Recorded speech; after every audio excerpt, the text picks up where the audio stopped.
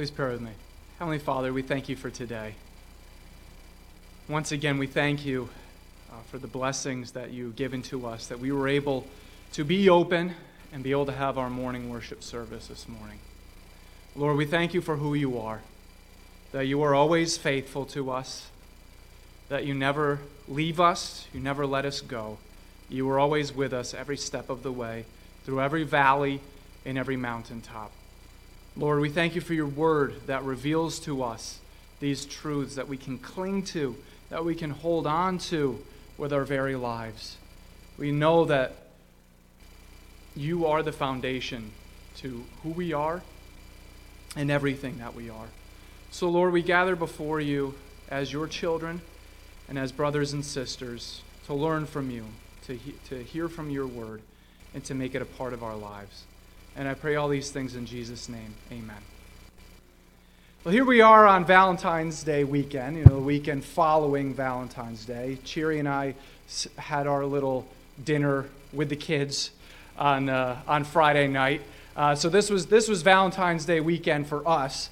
And it doesn't matter if you're in a relationship or not, we like the easy things to like on Valentine's Day, don't we?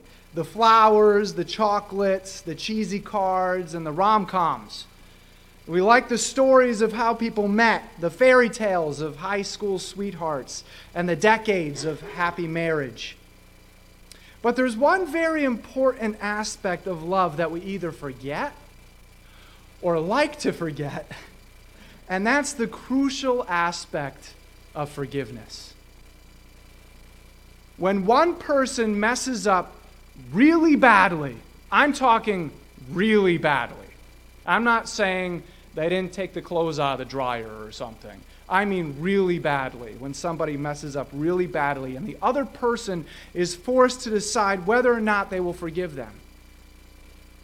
You won't see a young man taking a girl that he likes to a movie with that plot and trying to yawn and put his arm around the girl they took out on the date. You wouldn't see that. That's not a lighthearted movie, but it's a very real part of life. Forgiveness is not just related to romantic relationships either. It's an integral makeup of any relationship between anyone, regardless of the situation, and especially with brothers and sisters that make up the Church of Jesus Christ. This morning we're going all the way back to the Old Testament, to the very first book of the Bible, in fact, to take a look at a very dramatic human story. In this story, it would have been very, very, very easy for the wronged individual to withhold forgiveness from other people. We're going to see what this person does and what dramatic lesson that gives to us today, no matter what relationship we have with anybody else. This morning may seem like a random message breaking away from the New Testament for today, but then again, perhaps there are many here who need to hear this exact message. Perhaps it's not so random. Today's message will be a little different with only one point. Usually I'm up here clicking through 3 points, right? But we only have 1 point today. And you'll see how it all flows together as one message. Today you might have picked that up with the scripture reading. We're focusing on a man named Joseph. This isn't the more famous Joseph in the New Testament, who is Jesus' earthly father. This is another man, also named Joseph, who lived thousands of years before Jesus' earthly father was born. And I'm going to give a very quick summary of the story, so we're all on the same page here. It doesn't matter what your knowledge of the Bible is up to this point. We're all going to be on the same page here. But if you're looking for a good and powerful story to read, either this afternoon or tonight, there's no more football on, so now you have something to do. If you're looking for a good and powerful story to read, you can read through the chapters of Genesis 37 through 50. That huge section of Genesis makes up this whole story. They're devoted to this one guy and this one unfolding story. And we're going to just focus on the part towards the end today. I'm not preaching through Genesis 37 through 50 today. We're going to get towards the end of the story when it reaches the climax. But before we get there, I want to set up some background. Joseph's great-grandfather, Abraham, maybe you've heard that name before, was a man that God called out of a pagan worldview and made a promise to, that childless and elderly Abraham and his wife Sarah would have a whole nation of people come from them. Miraculously, God made good on that promise, and eventually a son named Isaac was born to Abraham and his wife Sarah when Sarah was 90 years old. That's definitely a tough age to have a baby at, right? Isaac grew up and had two sons, one named Jacob and the other named Esau. You've heard those names before too, Jacob and Esau, and the deception that occurred between the two of them. Jacob, one of those sons, Jacob, grew up, married 2 women, and had 12 sons and 1 daughter by 4 different women. His 2 wives and their 2 handmaids, when they gave their handmaids to Jacob as his concubines in order to have more kids. One of those sons was named Joseph, and his father Jacob loved him more than all his other sons. Jacob even went so far as to make that favoritism very clear and had a colorful tunic made for Joseph, with the inference made that while the other brothers were supposed to go out and work hard in the fields, Joseph was only supposed to sit around and look pretty. That's what his clothes indicated to everyone by this colorful tunic that his father had made for him. You can see that Jacob wasn't the greatest father in the world when we read through these descriptions. One day, Joseph had a couple of dreams, and in those dreams, it was interpreted that Joseph would rule over the rest of his family one day. You can see how that would not be met too kindly by the rest of his family, can't you? Especially his 10 older brothers. Partly out of jealousy and partly out of the desire to make sure those dreams did not come true, Joseph was attacked by his brothers, sold into slavery, and brought down to Egypt. When he arrived in Egypt and was sold to a man, an Egyptian official named Potiphar, however, Joseph worked as hard as he could. God moved in Potiphar's heart, and Joseph was moved up and up. He just kept getting promoted, all the way up to manager of Potiphar's entire household. The Bible says that Potiphar didn't have to worry about anything except what he wanted to eat that day. Joseph took care of everything else in his household. Joseph took care of everything else, and I'm sure Joseph knew that God was blessing him for his hard work as he saw himself getting promoted and promoted. Until that fateful day when Potiphar's wife tried to force Joseph to sleep with her. You thought this type of thing only happened in today's day and age. This happened thousands and thousands of years ago. Potiphar's wife tried to force Joseph to sleep with her, and he refused because he knew it wouldn't be pleasing to God. Angry with Joseph, Potiphar's wife claimed that Joseph had tried to force himself on her and got Joseph thrown into prison for something he hadn't even done. Joseph spent at least 3 years in prison for a crime he did not commit. Probably longer. During that time, he served 2 other people in Pharaoh's close circle, the king of Egypt.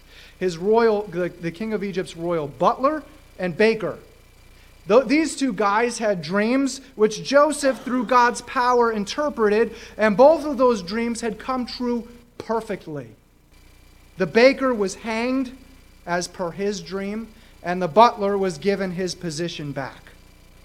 Joseph wanted the butler to mention him to Pharaoh, put in a good word for me. I'm still in prison here, in order to hopefully get him to be released. But guess what happened? The butler forgot all about Joseph in prison, and there Joseph remained. Finally, Pharaoh was given 2 dreams by God, both about the same thing. And the butler remembered, that Joseph had interpreted his and the baker's dreams perfectly. And he told that about to Pharaoh. Joseph was brought before Pharaoh, interpreted his dreams as God explained them. And this is what the dreams meant. There were going to be 7 years of abundance, followed by 7 years of famine that would be so bad that everyone would forget about the 7 years of abundance before that. Think about a famine so bad that you completely forget about the 7 years of abundance before that. Filled with God's boldness, Joseph then gave Pharaoh some advice. That Pharaoh should tax everyone 1/5 of the grain that they would grow for the next 7 years of abundance and store it to ration out over the next years of famine, 7 years of famine after that. Pharaoh was so impressed that he said, well, why don't you do it? That he made Joseph governor. Listen, governor over all of Egypt, second only to Pharaoh himself. Joseph was sold into slavery, entered Egypt as a slave, and now he's the governor over the entire land of Egypt. And to make that plan a reality, Joseph went from slave to prisoner to governor, second only to Pharaoh. But that process, if you look back and you add everything up, that whole process from slave to prisoner to governor took 13 years to come to pass. 13 years. That was 13 years of waiting, 13 years of confusion, of heartache, of never knowing if he would ever see his beloved father again. It would be another 7 years after that of being the governor over Egypt and collecting and storing grain during those years of abundance. Joseph ended collecting so much grain that the Bible says he lost count. That's a lot of grain. So we're talking about 20 years have passed since Joseph last saw his father, since he was ripped away from his family and sold into slavery. 20 years. And all of that because his very own brothers did such a treacherous thing. This is what I want us to see. Those 20 years have been a process for Joseph. He has wrestled with God over those 20 years. His faith has been shaken and built back up. He has stared hopelessness in the face and has kept going in spite of it. He has struggled with forgiveness. And on top of that, these 20 years are God setting up for what happens next. After 20 years, guess who shows up in Egypt to buy grain from who they don't know is Joseph? His brothers. After 20 years, they show up to Egypt to buy grain because that famine has extended into their land as well. Those brothers that sold Joseph into slavery. Through a plan, Joseph is able to ensure that they return a second time with his full-blooded younger brother, Benjamin, this time. After seeing the change in heart in his brothers collectively, and especially in his brother Judah, who was the mastermind behind his enslavement, this is what happens. Genesis chapter 45. We're going to be in verses 1 through 2. If you brought your Bible with you, turn to Genesis 45. First book of the Bible.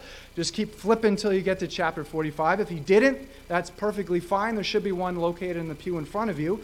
Please also turn to Genesis 45. We're going to be in the first 2 verses of that chapter.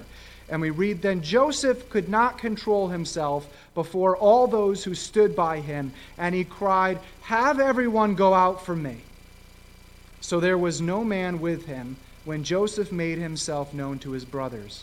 He wept so loudly that the Egyptians heard it, and the household of Pharaoh heard of it." Words can sort of capture feelings of a moment, sort of. But use your imagination a little bit. This scene is so chaotic that words cannot fully capture everything happening at once. As soon as Judah is done giving his impassioned plea for Joseph to punish him instead of Benjamin, thus showing a 180 degree from the man whose idea it was to sell Joseph into slavery, Joseph cannot hold himself any longer. He cannot hold it back any longer. Joseph is totally unprepared for what Judah says. He had no idea that was going to happen, let alone prepare himself for it. say, okay, if Judah says this certain thing, I know what I'm going to do. He had no idea this was going to happen, so he was totally unprepared for it. So as the tears start welling up in Joseph's eyes, he commands all of his Egyptian attendants to leave the room. Now notice this is not so they don't know that he will soon start sobbing, because we read in verse 2 that all of Egypt finds out anyways that he was sobbing in that room. As has been noted, this is goodness on Joseph's part, why he tells all the Egyptians to leave. He knows that the terrible sin his brothers committed against him is sure to come out now. There's no way it's not going to come out. And he doesn't want all of Egypt to know his brother's previous sins. It's between him and them. Nobody else needed to know about it. Doubtless, as Joseph is sobbing, he wants to explain to his brothers why he's sobbing. So as he's sobbing, he blurts out the beginning part of verse 3. Then Joseph said to his brothers, I am Joseph. Is my father still alive? This question is symbolic. If you go back and look throughout this story, when the brothers show up the first time, he asks them, is your father still alive? And then again, is your father still alive? And now, he only phrases it as, is my father still alive? As if to say, this is why I've been asking you that all this time. I wanted to know if my father was still alive. Second part of verse 3. But his brothers could not answer him, for they were dismayed at his presence. I think I would be the same exact way at that point. This whole experience is chaotic. The brothers have only seen Joseph this entire time as this ornery and odd governor that keeps giving them all these weird things to do and as governor over Egypt. They have no idea why he's been giving them so much attention out of anybody else who's been a foreigner that has come to Egypt to buy grain, and accusing them as spies. If you have no idea what I'm talking about, you can go back and read that. And asking them about their family, asking them that odd question, is your father still alive? Why would that matter to a bunch of foreigners in Egypt? On insisting on them bringing their youngest brother back with them. And then this governor goes so far as to invite these foreigners over to his house for lunch. And they still have no idea why this Egyptian governor would do all of these things. We can look at this experience with our American dream, rags to riches eyes, and think it's weird that his brothers didn't even think that the governor could have been Joseph, didn't have an inkling of it. But to them, in this time period and in this culture, it would have been thought completely impossible for anything like that to happen. See, with our American eyes, we think, of course, anything like that is possible. If you put your mind to it, anything can happen, right? But in that time period and culture, it was completely impossible for this type of thing to happen. Beyond that, God also had to have something to do with it, because everything had to be lined up for Joseph to see how much change occurred in his brothers' hearts. And now it's time for Joseph to reveal himself, and it's a complete shock to his brothers. Judah had been the one near tears, standing before this stone-faced governor. But now the governor has collapsed in tears, sobbing uncontrollably. And just as his brothers are about to turn to one another and wonder what's going on, the governor exclaims, I'm Joseph. I'm the one you sold into slavery. Wow. Talk about a complete shock. That was the last thing you would expect to happen. Words cannot begin to describe how stunned these men were. They were convinced that Joseph was most likely dead. But that belief is shattered when Joseph is standing right before them and says, I'm Joseph. I'm sure they jumped right to the conclusion that he was going to get back at them somehow. That would be what any of us would assume. Oh, great, now he's going to get back at us. That's why what happens next is Joseph trying to calm his brother's fears in verse 4. Then Joseph said to his brothers, "Please come closer to me." And they come closer, and he said, "I am your brother Joseph, whom you sold into Egypt." Joseph reiterates to his brothers who he really is. See, there were only 12 people on the face of the earth who would know and understand what Joseph was saying, and they were all standing in the same room that day. Only 12 people on the face of the earth would understand what was going on, and they were all standing in the same room that day. Only Joseph would know that the other men in the same room with him had sold him to be a slave in Egypt, and that is what seals it for his brothers. Put yourself in Joseph's brother's shoes. Use your imagination for a little bit. This man that you thought was just the governor is wailing like a maniac, was one you were terrified of when you first came to Egypt to buy food. And that was just when he was just the governor of Egypt in your mind. You were still terrified of him. One you were terrified of when he commanded you to bring Benjamin all the way from Canaan, all the way to Egypt, when Jacob was so scared to allow it. One you were terrified of when he threatened to put Benjamin in slavery for allegedly stealing his silver chalice. Again, if you don't know what I'm talking about, go back and look it up. Now this man is collapsing in tears before your very eyes. You're terrified, but more terrified because this man could do anything he wanted to you at this moment. And it seems like he's losing his mind. If you were one of Joseph's brothers at this point, no doubt you'd be panicking out of your mind and thinking, oh my gosh, he's going to kill us now. He's going to kill us right now. Out of all the things Joseph could have said, he had every right to say something like, yeah, see, what goes around comes around. Or what have you got to say for yourselves? What now? But here's Joseph's mind-blowing response, and this is the key verse I want to put our focus on today, verse 5. Now do not be grieved or angry with yourselves because you sold me here, for God sent me before you to preserve life. Whew. I was not expecting that to come out of Joseph's mouth. That probably wouldn't be the first thing out of my mouth. Joseph knew that beyond the betrayal, beyond knowing his brothers were ignoring his cries for help as they were contemplating selling him into slavery, he could hear them.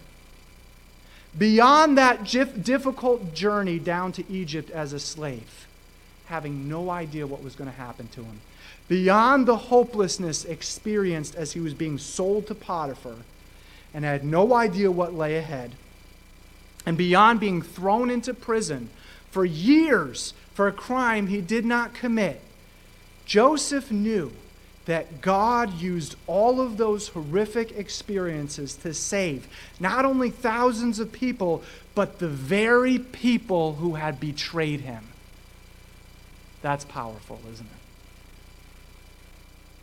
That's why Joseph doesn't even want his brothers to feel angry with themselves for what they did. Because ultimately, everything that happened didn't even have anything to do with any of them, personally. Joseph included. Joseph saw that his life was not his own, that it was God's, to accomplish God's purpose and not his own. Joseph would have never made it to Egypt and would have never made it to a position of power had he not been sold into slavery in the first place. The sovereignty of God even opened up Joseph's eyes to another truth, that it was God, not his brothers, who allowed him to be sold into slavery, because God could have stopped it. And because of that, there was nothing for Joseph to forgive in regards to his brothers. That's incredible. This lesson teaches us a great truth today. If we really believe in God's sovereignty, then forgiveness is a little bit easier to process, isn't it? Offenses done, whether on purpose or not even realized, have nothing to do with us.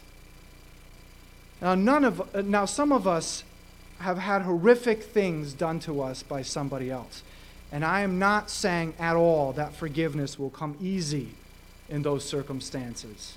But what Scripture does teach us is that that should always be something on the table. Now, bear with me. Some of you are being tempted to tune me out at this point. Bear with me. One of Jesus' disciples named Peter once asked Jesus a question. We read in Matthew 18.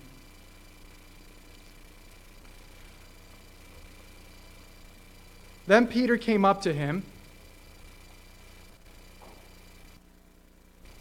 I have the wrong verse up there. Then Peter came to him and said, Lord, how often shall my brother sin against me and I forgive him? Up to 7 times? And then we read, Jesus said to him, I do not say to you up to 7 times, but up to, let me hear it, 70 times 7. Notice what's missing there. What's missing in Jesus' instruction to his disciple Peter? What's missing is any sort of qualification for forgiveness. Jesus doesn't give levels of sin when forgiveness is possible and other levels of sin when forgiveness is not possible. It's a blanket statement. Why? How can Jesus say that? Well, Jesus immediately follows up that statement with a story, as Jesus often does. In this story, there was a king who forgave one of his subjects a debt that was owed to him. Originally, that man was very grateful, but then went and found someone who held something against him and demanded recompense from that guy. When the king found out, he punished the first man severely, and for good reason. Here's how Jesus ended that story. My heavenly Father will also do the same to you if each of you does not forgive his brother from your heart. Again, that's a very powerful statement for the Son of God to make. Why? Why was this how Jesus ended that story? Here's why. Our heavenly Father forgave us when we grieved him through our sin. And as believers in Jesus, the Bible says that he is faithful to forgive us every time we confess our sin to God. Every single time. If God forgives us every single time we grieve him, why should we hold anything against anyone else? In fact, as Jesus points out, if we do harbor unforgiveness towards anyone, then God will hold us accountable for that unforgiveness. That's easy to get through us when what we're holding against someone else is really just connected to our pride being wounded or our selfishness or our self-centeredness. We can process this pretty easily that way. Someone says or does something we don't agree with or rubs us the wrong way or insults us. In those cases, as Jesus says in that story, we need to let those things go and get over ourselves. If God does not hold our sin against us and has forgiven us of those sins, it's an affront to him to hold offense towards a fellow human being, especially a brother or sister in Christ. If not, we'll have to contend with our Heavenly Father, and believe me, that's not someone you want to contend with.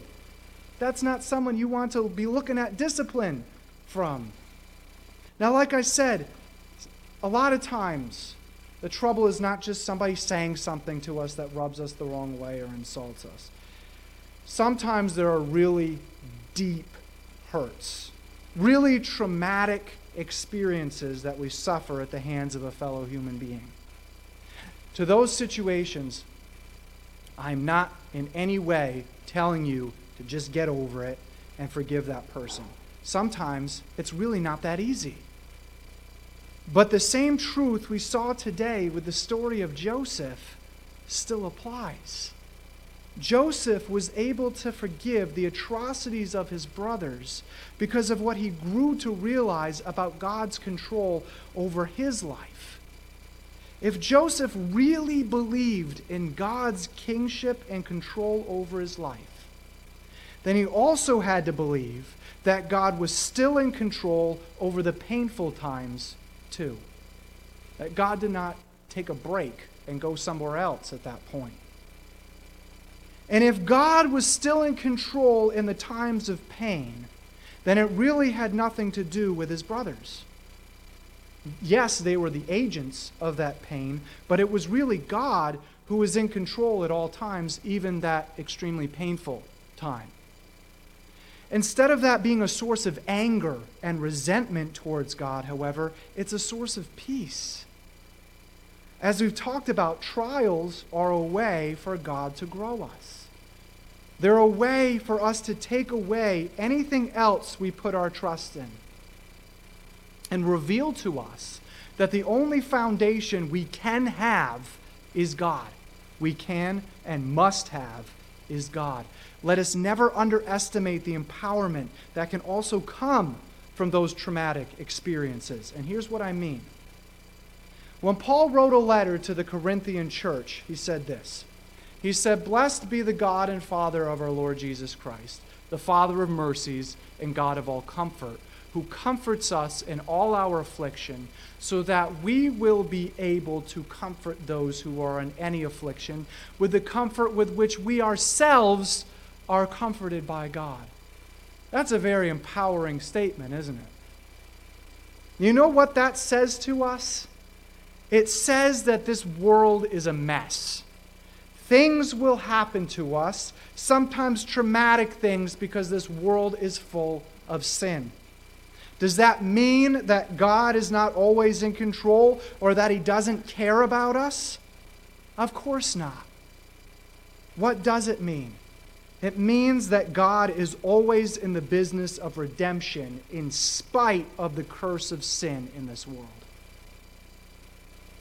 That traumatic experience may have happened to you so that you could receive the comfort that only God can give, so that you can be a bearer of that same comfort to someone else who goes through a similar experience. You wouldn't be able to share that deep love of God with that other person in a truly understanding way if you had not gone through that entire process yourself at one point. That realization can be the first step towards forgiving the person who did that awful, horrific thing to you. It's the realization that Joseph had that gave him the power to forgive his brothers. God's plan is always greater than any selfishness or trauma someone directs at us. God's plan is always greater. God's redemption and healing are always more powerful than any pain inflicted on us.